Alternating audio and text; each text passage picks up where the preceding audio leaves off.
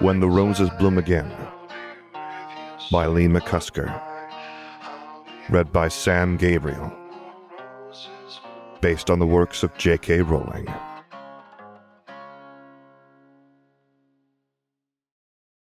Chapter 33. The Wolves of Paris. It was not uncommon for Charles to be summoned to his father's study, but the man doing so was quite unusual when they had already spent much of the day together in the Wizengamot chambers. Either something of great importance had arisen in the few hours since Charles had seen him, or his father wished to put him to the test on one of the duties he would one day be expected to fulfill. He entered the room to find the Lord Potter scratching away with his quill, likely penning a missive to one of his many associates. Charles waited patiently until the wax seal was almost unreadable when he finally looked up and took note of his presence. "Sit down, son," he instructed. Charles did so, wondering why he had been sent for. "It has been brought to my attention that you were seen in Diagon Alley with Miss Black, and that you were rather friendly towards one another." That had been weeks ago now, and though Charles had not forgotten his impromptu outing with Doria, he hadn't thought such a trivial thing would cause issue with his father. "I was with her," he confirmed unabashedly. William sighed, his jaw tightening, but not in anger. If anything, the man was concerned. "Meeting with her without mine or the permission of Lord Black was a risky thing to do, Charles," he pointed out. "For the two of you to spend time together in such a way is not proper. Dancing at a public event where I was present is one thing, but this is problematic." "It was not planned," Charles defended. "We bumped into each other, and she asked if I would escort her while she shopped. Would it not have been improper for me to deny her?" William eyed his son speculatively. "It would," he agreed. "But from what I have been told, the two of you were quite familiar with one another." "What I do and who I see has bugger all to do with anyone else," Charles returned heatedly. William shook his head. "That is where you are wrong," he countered. "When there are two families as prominent as ours and the Blacks, it becomes everyone's business. It shouldn't be. You're right, but it is. You must understand the significance of this." "I helped her with her shopping, nothing more." William nodded his understanding, and he offered his son a sympathetic smile. "You are infatuated with her," he said simply. "I could see when the two of you were dancing that you were smitten. But it is beyond that now, isn't it?" Charles deflated as he nodded. "There has never been a union between our two families, and for good reason," William reminded him. "Our politics are too different, our beliefs not in line with those of the other. The reason there hasn't been a union is because there is nothing to be gained from such a thing. Do you understand, Charles?" The younger Potter frowned. "A match with it is just not possible," William continued with a sigh. "Even if I were to give you my blessing, Lord Black never would. I'm sorry, son, but that is the truth." Charles felt his chest tighten at his father's words. "I tried to ignore what I was feeling for her," he assured him. "For the past 2 years I've tried, but I can't. There is no other that I would even consider marrying. I'm sorry, but that's how I feel." He expected to meet his father's gaze and see irritation, or even disappointment staring back at him, but what he saw was the ghost of a smirk tugging at his lips. "I was against the very idea of marriage for a very long time. I knew your mother from a young age. I even cared for her greatly. But when the discussion of us being wed began between our parents, I resisted for as long as I could. There were other prospective brides, and it wasn't until your grandfather on your mother's side grew tired of waiting for me to accept and all but withdrew the offer that I went through with it," William explained. "It wasn't that I didn't love your mother. It was that I was scared of such a big commitment. I didn't want to let her down, and felt that I would. Does that make sense?" "Not really," Charles answered honestly. William chuckled. "You have grown to be a fine man, Charles, and the thing I am most proud of. I have no doubt that you will be a better one than me before it is your time to become lord of our family, but you must remember, what you do now will follow you for the rest of your days." "I don't see what this has to do with me and Doria." "Well, there'll be those that will never understand, and those that will even be offended that you did not consider their daughters to be your bride, lords that have been allies of ours for generations. And if they are true allies, then they shouldn't question my decision on who I marry," Charles returned evenly. William nodded thoughtfully for a moment before snorting. "I was given the chance to marry for love. And it will be wrong for me not to give you the same opportunity. If you can somehow convince Lord Black to offer you his blessing to marry his daughter, without sacrifice to our standing, you will have my blessing also. I do not see how it can be done, but you deserve the chance, at the very least." "Really?" Charles asked disbelievingly. "Yes," William replied. "But there will be no sneaking around, and you must have the permission of Lord Black. If you are unsuccessful in your efforts, you will consider another bride. I already have several offers from lords who await my response, and you will explain this to your mother." Charles grimaced at the thought. Angelica would have him married tomorrow if she had her way. "Can we not just elope?" he tried. William laughed as he shook his head. "You have my terms, Charles, and I wish you luck," he said sincerely. "You may well make history if you manage it, and perhaps provoke the ire of more than a few on both sides of the political spectrum. You'd best be prepared for the fallout that could come." Charles could only nod in reply. He felt better for speaking of his feelings for Doria, but the task ahead of him was a daunting one, and the likelihood of achieving it was low. Still, he held on to the thread of hope that a miracle may happen. He had meant what he said to his father. If he couldn't marry Doria, there was no other he wished to.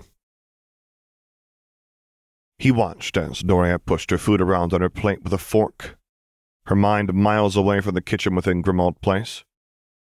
It had been this way for weeks now, and Arcturus had wondered what could have his sister so distracted, but the truth of the matter had been made known to him by Lord Selwyn in his typical mocking tone only this morning. "Bloody hell," he grumbled. "What is it?" Doria asked quietly. Arcturus met her stare, and he felt his irritation evaporate. It had always been him that had been there for her, had looked after her when their mother had passed, and their father didn't care enough to do so. He had made a promise that he would do all he could to make her happy, and that he would never see her married to the vermin that her father would match her with. None of them were good enough for her, but her choice in a prospective spouse just wasn't possible. "You know it can't happen, don't you?" "What do you mean?" "You and Potter," Arcturus sighed. Doria's eyes widened before they filled with tears, and she stood suddenly. "I know," she choked.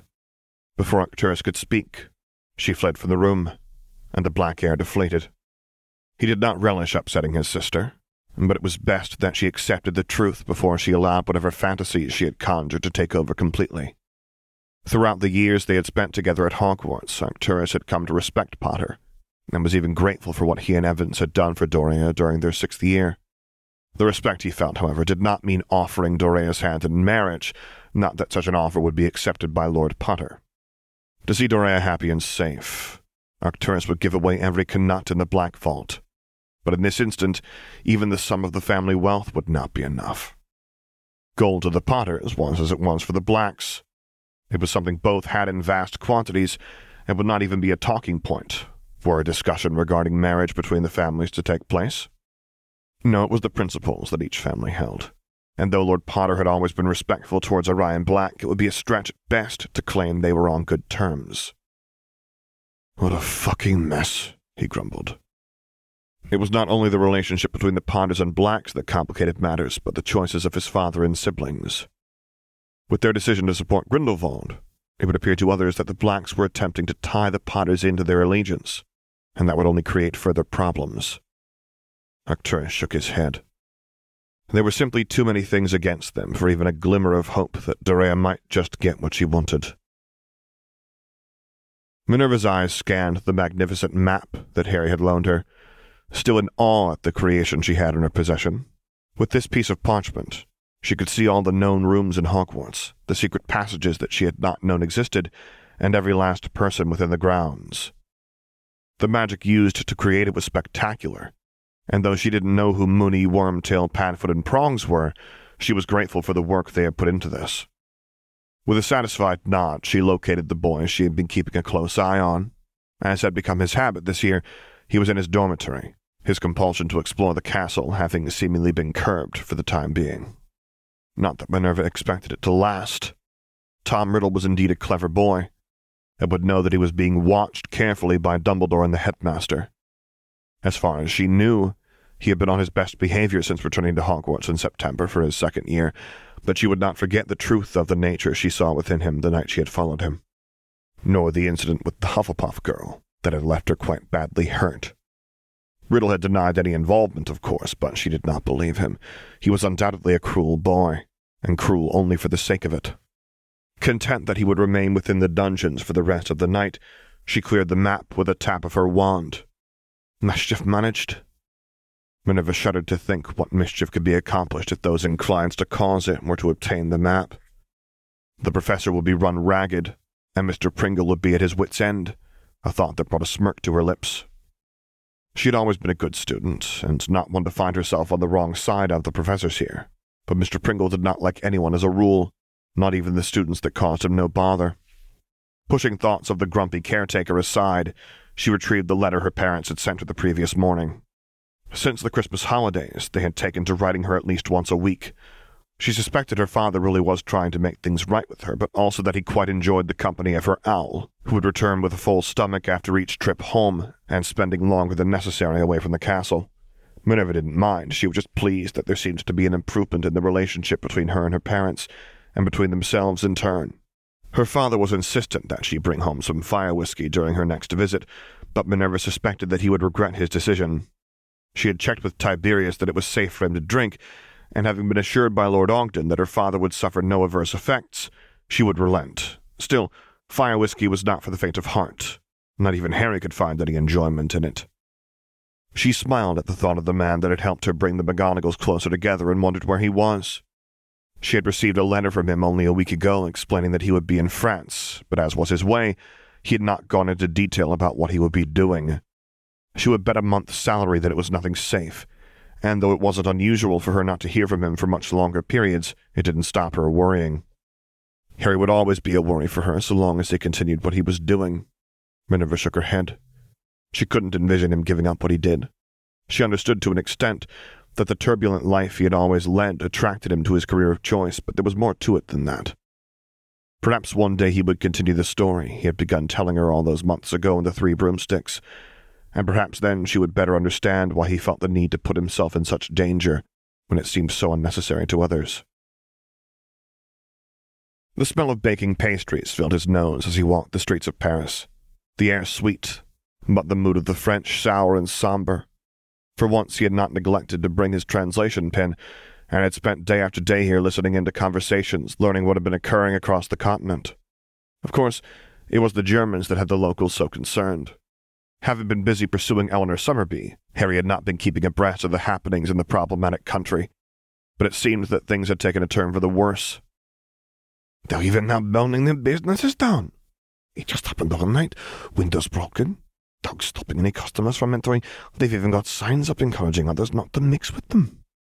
Those had been only a few worried whispers he had overheard, and it took only a perusal of a few newspapers to learn the truth. He may not be able to read French, but the accompanying pictures spoke 1,000 words apiece. Once more, the Jews were being persecuted, and it was more than labor camps they needed to be concerned with now. What he had seen during his first visit to Germany haunted him still, and there was nothing he could do about it, especially with the supreme mugwump taking the stance he was. Prick, he muttered, sipping his coffee. The man would be a problem in the future, but for now he was Fedorov's problem to focus on. Harry had more pressing business to attend to, and only a matter of hours to complete it before they struck again. For the past year, the people of Paris had been stalked in the night by what Harry learned to be a particularly vicious pair of werewolves, twin brothers from Romania. Doran and Danuk Balan were already wanted in their native land for a spate of attacks, but for reasons only known to them, they had come to France to continue their spree of violence. The Muggle community was in uproar, not just by the ferocity of the attacks, but the lack of bodies to be found where pools of blood had been discovered. They were creating their own pack, and Harry needed to find them before it grew any further out of control. Having investigated the scenes of the attacks for himself, he felt that he was close. Transformed werewolves did not have the clarity of mind to care about trails of blood, and though each attack had happened in different parts of the city, they all led towards one landmark. He looked upon Notre Dame Cathedral, wondering just where almost 24 werewolves could be concealed within. The place was frequented too often to hope to slip by any guard undetected, and the French Aurors had combed the area themselves. Usually Harry would leave them to their work, but the Balans were particularly dangerous men, and they had asked for assistance from the ICW. What Harry would find within the famed building he knew not, But he was ready to put an end to the terror that had gripped the city. The Germans would still be of concern, but at the very least, they need not tread their own streets in fear any longer. Drawing closer, he could feel their presence, a tang of blood mingling with the sweetness of the nearby patisseries, faint but unmistakable. They were here, but the cathedral was full of tourists. He would need to wait for it to close before acting, and doing so would leave little time before the full moon was upon them. Still, he had little choice. With his close brush with the ire of the representatives of the ICW, he needed to be careful, if only to keep attention away from himself whilst he carried out his work. It would not do to find himself unduly interrupted when he was in the field. To that end, he had vowed to keep his head down, capture his criminals, and move on before his presence was noted. Besides, there was little more he could do until Fedorov was ready to make moves of his own, and Harry needed to focus on the task at hand. It wasn't until the sun had already begun to set that the cathedral bade farewell to the last of the tourists for the day, and it was an on-edge hit wizard that watched as the guards went about their work to close the building down for the night. By the time they had finished and took their leave, he had only a matter of minutes of daylight left before he would likely stumble upon a dozen or so feral beasts baying for blood. He remembered his encounter with a transformed Remus Lupin at the end of his third year, not fondly, and the thought of confronting an entire pack of werewolves was more than a little unnerving. Already, with how long it had taken for the cathedral to empty, it felt that such a thing was inevitable. "Bollocks," he grumbled, unlocking one of the front doors with a tap of his wand. Much to his relief, he was familiar with the building, not intimately, but enough to know the few possible places a pack of werewolves could hide. Carefully, he navigated his way around, frowning when he neither saw nor felt any sign of them. No, they had to be here. The trails of blood led to the cathedral. Harry paused at the thought. The trails of blood may have led here, but that didn't mean the Bolans had need to remain here. Although they had not been easy to track, the task of doing so had not been made impossible. The Bolans had been bitten when they were children. They had lived with their condition for decades, and that time they must have come to know the mind of the other side of them, somewhat at least. "If not here, then where?" he murmured, catching a whiff of the same blood that seemingly filled the air outside. He couldn't be certain if he was truly smelling blood, or if it was the magic within it he could feel. What Harry did know, however, was that the scent was getting stronger, and was coming from what appeared to be a utility cupboard he had just passed. Placing his palm against the door, he closed his eyes. They had been here recently, the part of him that had taken to warning him of danger flaring as he made contact with the door, but it was faint. With a sigh, he pushed it open and was greeted by the sight of mops, buckets, and a variety of other cleaning implements. There were no people within, as suspected, just a small piece of fabric that had snagged on the corner of a shelf that housed bottles of cleaning solution.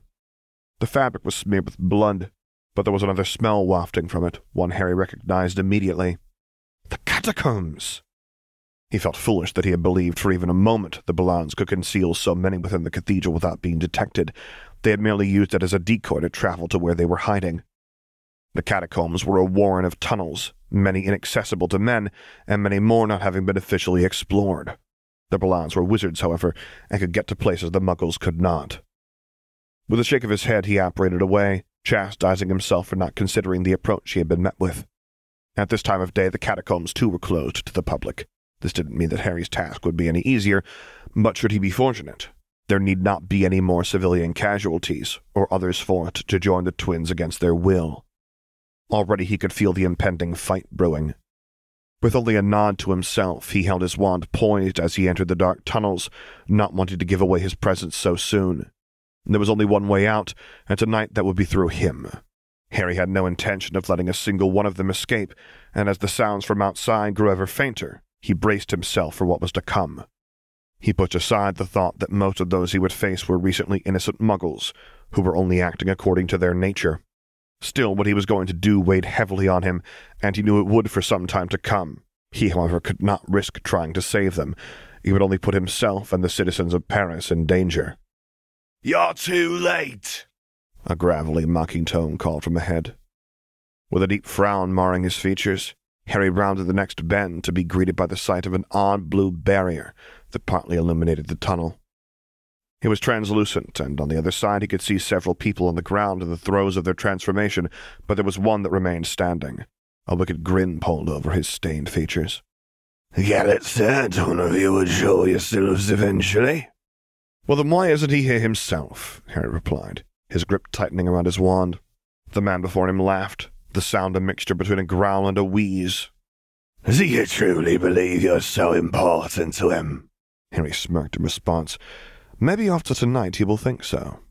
The man's laughter stopped, and he eyed Harry speculatively. "You believe that you're capable of preventing more than 24 werewolves from carrying out the will of their master?" I suppose there's only one way to find out. Before the man could offer a rebuttal, Harry lashed out with his wand, a thick black tendril of magic extending from the tip and snapping against the barrier.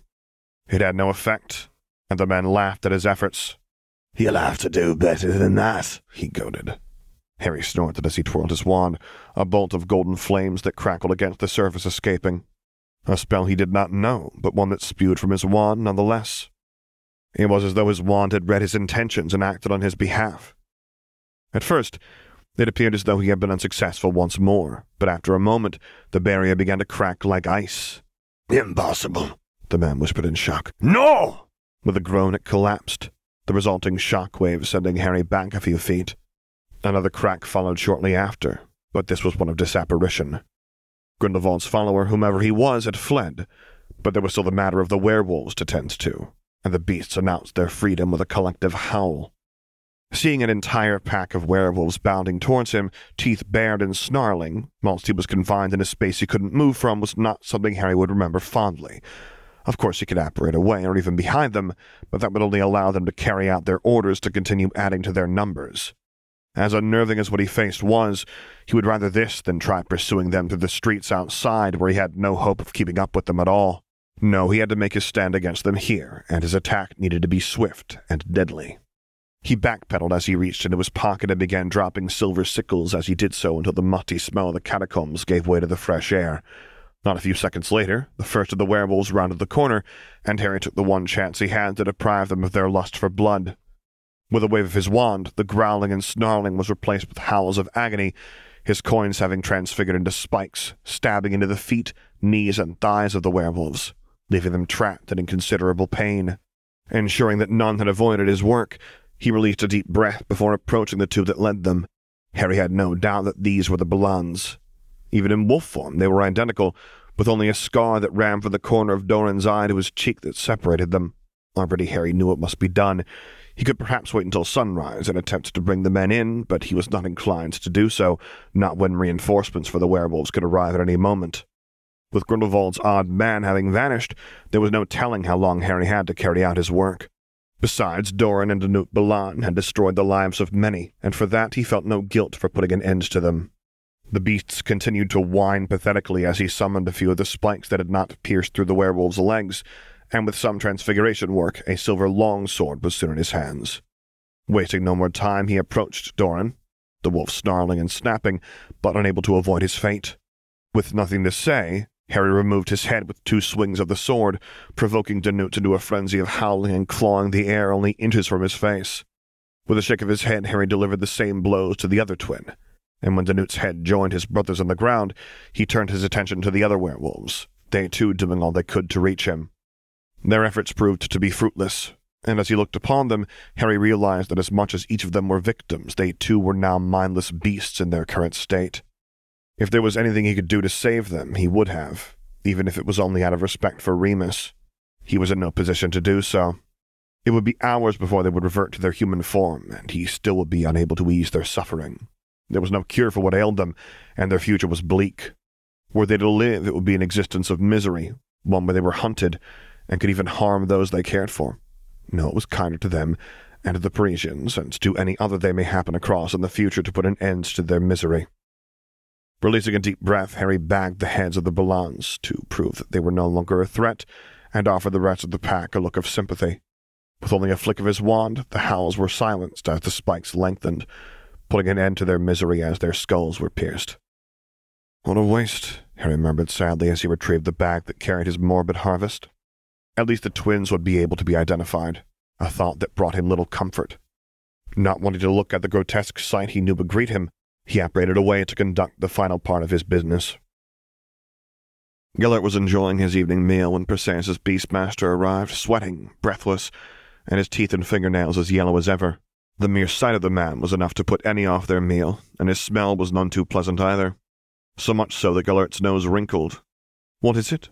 Perseus asked, unfazed by the musty smell that filled the room upon the man's entrance. Werewolves! Serpent!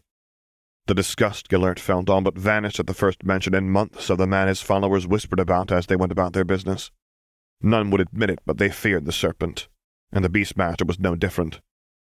He had seemed so sure of himself upon his first introduction to Gellert. Now, however, he was a pale, trembling mess. What happened? The grimy man shook his head in disbelief. My defenses. He tore through them like they were nothing. Your defenses? Gellert pressed. The man nodded severely. My wards are designed to keep even dragons penned in, to withstand their fire. I do not know what he did, but they are gone. Gellert frowned. He knew little of warding against creatures, but if something was created to keep dragons at bay, it should be able to withstand spellfire. Are you sure he did not dismantle the ward? Is it possible that he knew what he faced? The Beastmaster shook his head. To dismantle that ward would take several minutes for a team that had trained to do it. I do not know what he did, but it fell in seconds. The man was in awe, and a little fearful of what had transpired, and Gellert knew he had to investigate it for himself. You will take us there, he commanded, gesturing for Perseus, Cassiopeia, and Gautier to join him. The Beastmaster nodded worriedly. We need to go to the entrance of the catacombs in Paris. Retrieving a long pepper mill an Italian associate had gifted him for the table, he turned it into a portkey. We must be vigilant, he instructed. We do not know if he is still there. I'll prick the bastard's balls for him if he is, Gautier declared. Gellert ignored the German's brash words as he took hold of the pepper mill, activated the portkey when the rest of his companions had followed suit. When they arrived, the first thing he noticed was the unmissable smell of blood, and when he turned his gaze towards where it was coming from, his nostrils flared. A waste of life, he murmured. As far as he could see into the tunnel, the bodies of the werewolves were upright, skewered on spikes like meat from a butcher. The two at the front were missing their heads, and even those that had accompanied him could find no words to speak on what they saw. The silence remained for several moments as Gellert inspected the work of the serpent. When he was done, he shook his head and vanished the transfigured spikes before reducing the corpses to ash with a gout of blue flames. So simple, yet so effective, he declared. It was clever magic that had been used to best the werewolves, and though he knew it already, it was clear the serpent knew his craft well. It would take a cool head to attempt something like this, a calculated approach and precise casting. The removal of the heads had not been smooth, but it need not have been. The werewolves were trapped, and the prospect of being caught in the act required fast, not accurate work. He slaughtered them, the Beastmaster said sadly. He did, Gellert agreed. Eliminating an entire pack of werewolves is a commendable feat. He was reluctantly impressed once more by the efficiency and work, but not as much as he was angry. Once more his work was being interfered with. Gellert had been hoping that by the time war would break out, he would have the largest werewolf pack in the world. Now the work would have to begin all over again, but somewhere not so close to where the serpent operated. His jaw clenched at the temerity of the man. Why would he take their heads? Perseus asked. To claim their bounty, of course, Gellert replied. They were wanted men, and these are who he came for. Bloody hell, Gellert hummed. You will send for Weber, he instructed. I want the serpent found as a priority. Hans, you have ready your men. I want you primed to respond any time he makes an appearance. Gautier smirked as he nodded almost hungrily. Shall I kill him? No. I want the word spread that now not to engage him in any form. The moment his presence is made known, I wish to be informed immediately. I will deal with him myself. With his commands given, Gellert apparated away and returned to his study where he began consulting his maps. The serpent had been gone for months, and a part of him thought that perhaps he had been killed, or had even thought better of his chosen path. Evidently not, and Gellert could not allow his transgression to continue. No, he would need to be dealt with accordingly before he could do any more damage than he already had. It was not often that one of the very few people the Flamels welcomed in their home arrived unannounced. Albus had done it recently when he needed to vent his fears about his former friend, but Harry had not done it before, not until now at least. For a moment, Nicholas took in his appearance, his deflated posture, the unblinking eyes, and the same lost expression he'd had the very first time he'd met the boy a little over 3 years ago. Whatever Harry was feeling was not something he could hide. What had happened, Nicholas could only guess, but it was important to Harry, and had upset him considerably. "Would you like to come through to the library?" the alchemist asked. Harry nodded and followed him through the halls of the home. Perenelle was curiously attending to her plants in one of the greenhouses, so they would have time before she returned to the house. "What happened?" Nicholas pressed gently. Harry released a deep breath. "I was hunting a pair of werewolves here in France. They were wanted in Romania, but had arrived here months ago, and had been turning local muggles to build a pack." Nicholas nodded his understanding and waited for Harry to continue. "I found them, but not until tonight, and I was put in a position where I had to either kill the entire pack or let them live, and they'd be forced to work for Grindelwald. When I found them, they were already transforming, and someone who worked for him was there to make sure they were released to attack the city." "I see," Nicholas sighed. "What decision did you make?" "I killed them," Harry answered candidly. "Grindelwald's man fled, and I didn't know if he would come back with the reinforcements. I couldn't wait for them to change back, and I couldn't risk them being used by him." Nicholas placed a comforting hand on his shoulder. "Then it seems to me that you made the right decision."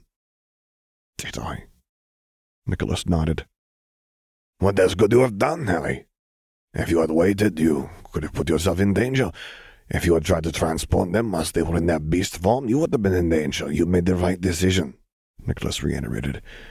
"It was an unpleasant one, but I believe the right one.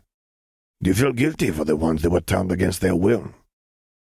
"I do," Harry confirmed sadly. "Maybe it is because I knew a werewolf once, and I saw how much he suffered because of his condition. He was a kind man, a coward in many ways, but I considered him a friend. I also saw him as a wolf, and there was nothing of the man I knew within the creature. What if I killed kind people tonight who were innocent, but not in control of that other part of them?" Nicholas empathized with the boy and gave his shoulder a squeeze before releasing it. "Were any of them in their human form when you killed them?" Harry shook his head. "Then it was not kind and innocent people you killed, but beasts. They would have harmed others without thought. You saved more lives than you took, Harry, and that is what you must focus on. I have lived through many wars, and I have seen great men have to make decisions that mean death for some, but life for many more. If you insist on fighting Grindelwald, there will be more of these choices to make. Of that I have no doubt, regardless of how good a wizard you are or will grow to be. You cannot save everyone, Harry. No one can." "I know," Harry murmured.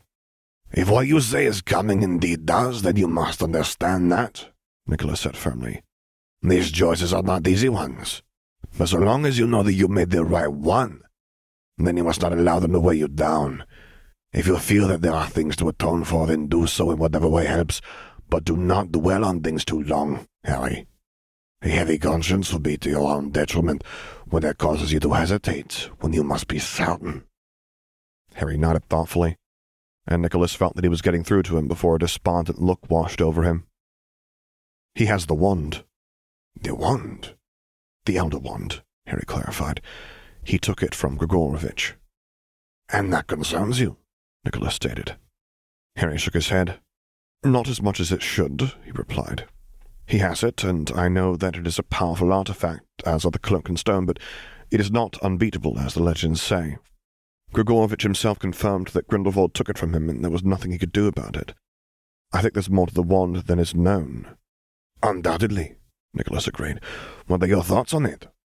"I think that the wand can either recognize a stronger wizard than the one that holds it, and that it can choose to allow the user to be defeated, or that it cannot be wielded in the way it is intended unless it is held by someone it was created for." "The Peverells, or someone with their blood," Nicholas said thoughtfully. "It is only a theory, but you might be right. What makes you think that?" Harry said nothing for a moment as he removed the chain around his neck that the gaunt family ring was looped on. "What do you feel when you hold this?" he asked. Nicholas accepted the relic and frowned as he weighed it up in his palm. "I can feel something, but no more than I would from any other magical artifact of its age." "So you do not feel the cold emanating from it, almost like the magic is speaking to you?" Nicholas shook his head. "What does it say?" he questioned curiously. "It doesn't speak with words, but it wants me to use it. The cloak is the same, but I never noticed it before because that was how it always felt." Man, that is interesting, Nicholas whispered. The magic of the Hallows is calling to you. I think so. I do not know what it means, but I am related to the Peverells. My ancestor owned the cloak, Harry reminded him. Indeed, Nicholas muttered. Perhaps they recognize your blood or your magic or both. Harry shrugged as Nicholas handed him the ring back. Do you wish to obtain the wand? I don't have much use for it, Harry replied honestly. Grigorovich checked my wand, and he said that my bond with it is deep. Even tonight it felt as though it helped me when I needed it. I don't think even the Elder Wand could match my own. So you do not wish to possess it to use it, but to return it to your family where it belongs? Harry nodded. That's it. But to do so you must defeat Grindelwald. Or wait until he is defeated. A smirk tugged at the corner of Nicholas's lips. All that, he acknowledged as Harry stood, though he did not believe Harry would wait for that moment. One way or another, the two of them would meet. With everything that Harry was doing, a confrontation between them was all but inevitable. You're leaving? I should, Harry responded. Thank you, Nick, for everything. You're very welcome. You know that we are here any time you need, he offered sincerely. With a nod and a grateful smile, the young man was gone, and Nicholas remained in his library a little longer. Harry was a good boy, and what had happened this evening would weigh him down for a while yet, but Nicholas had no doubt that he would emerge from the other side of his grief no worse for wear. He had met several hit wizards throughout his many centuries of life, but none like Harry Potter, and no other man that he had more faith in to achieve what few others could. Harry was different, but in a way that made Nicholas believe that the dark days ahead already had a silver lining, a glimpse of a bright horizon that the young man would lead the world to.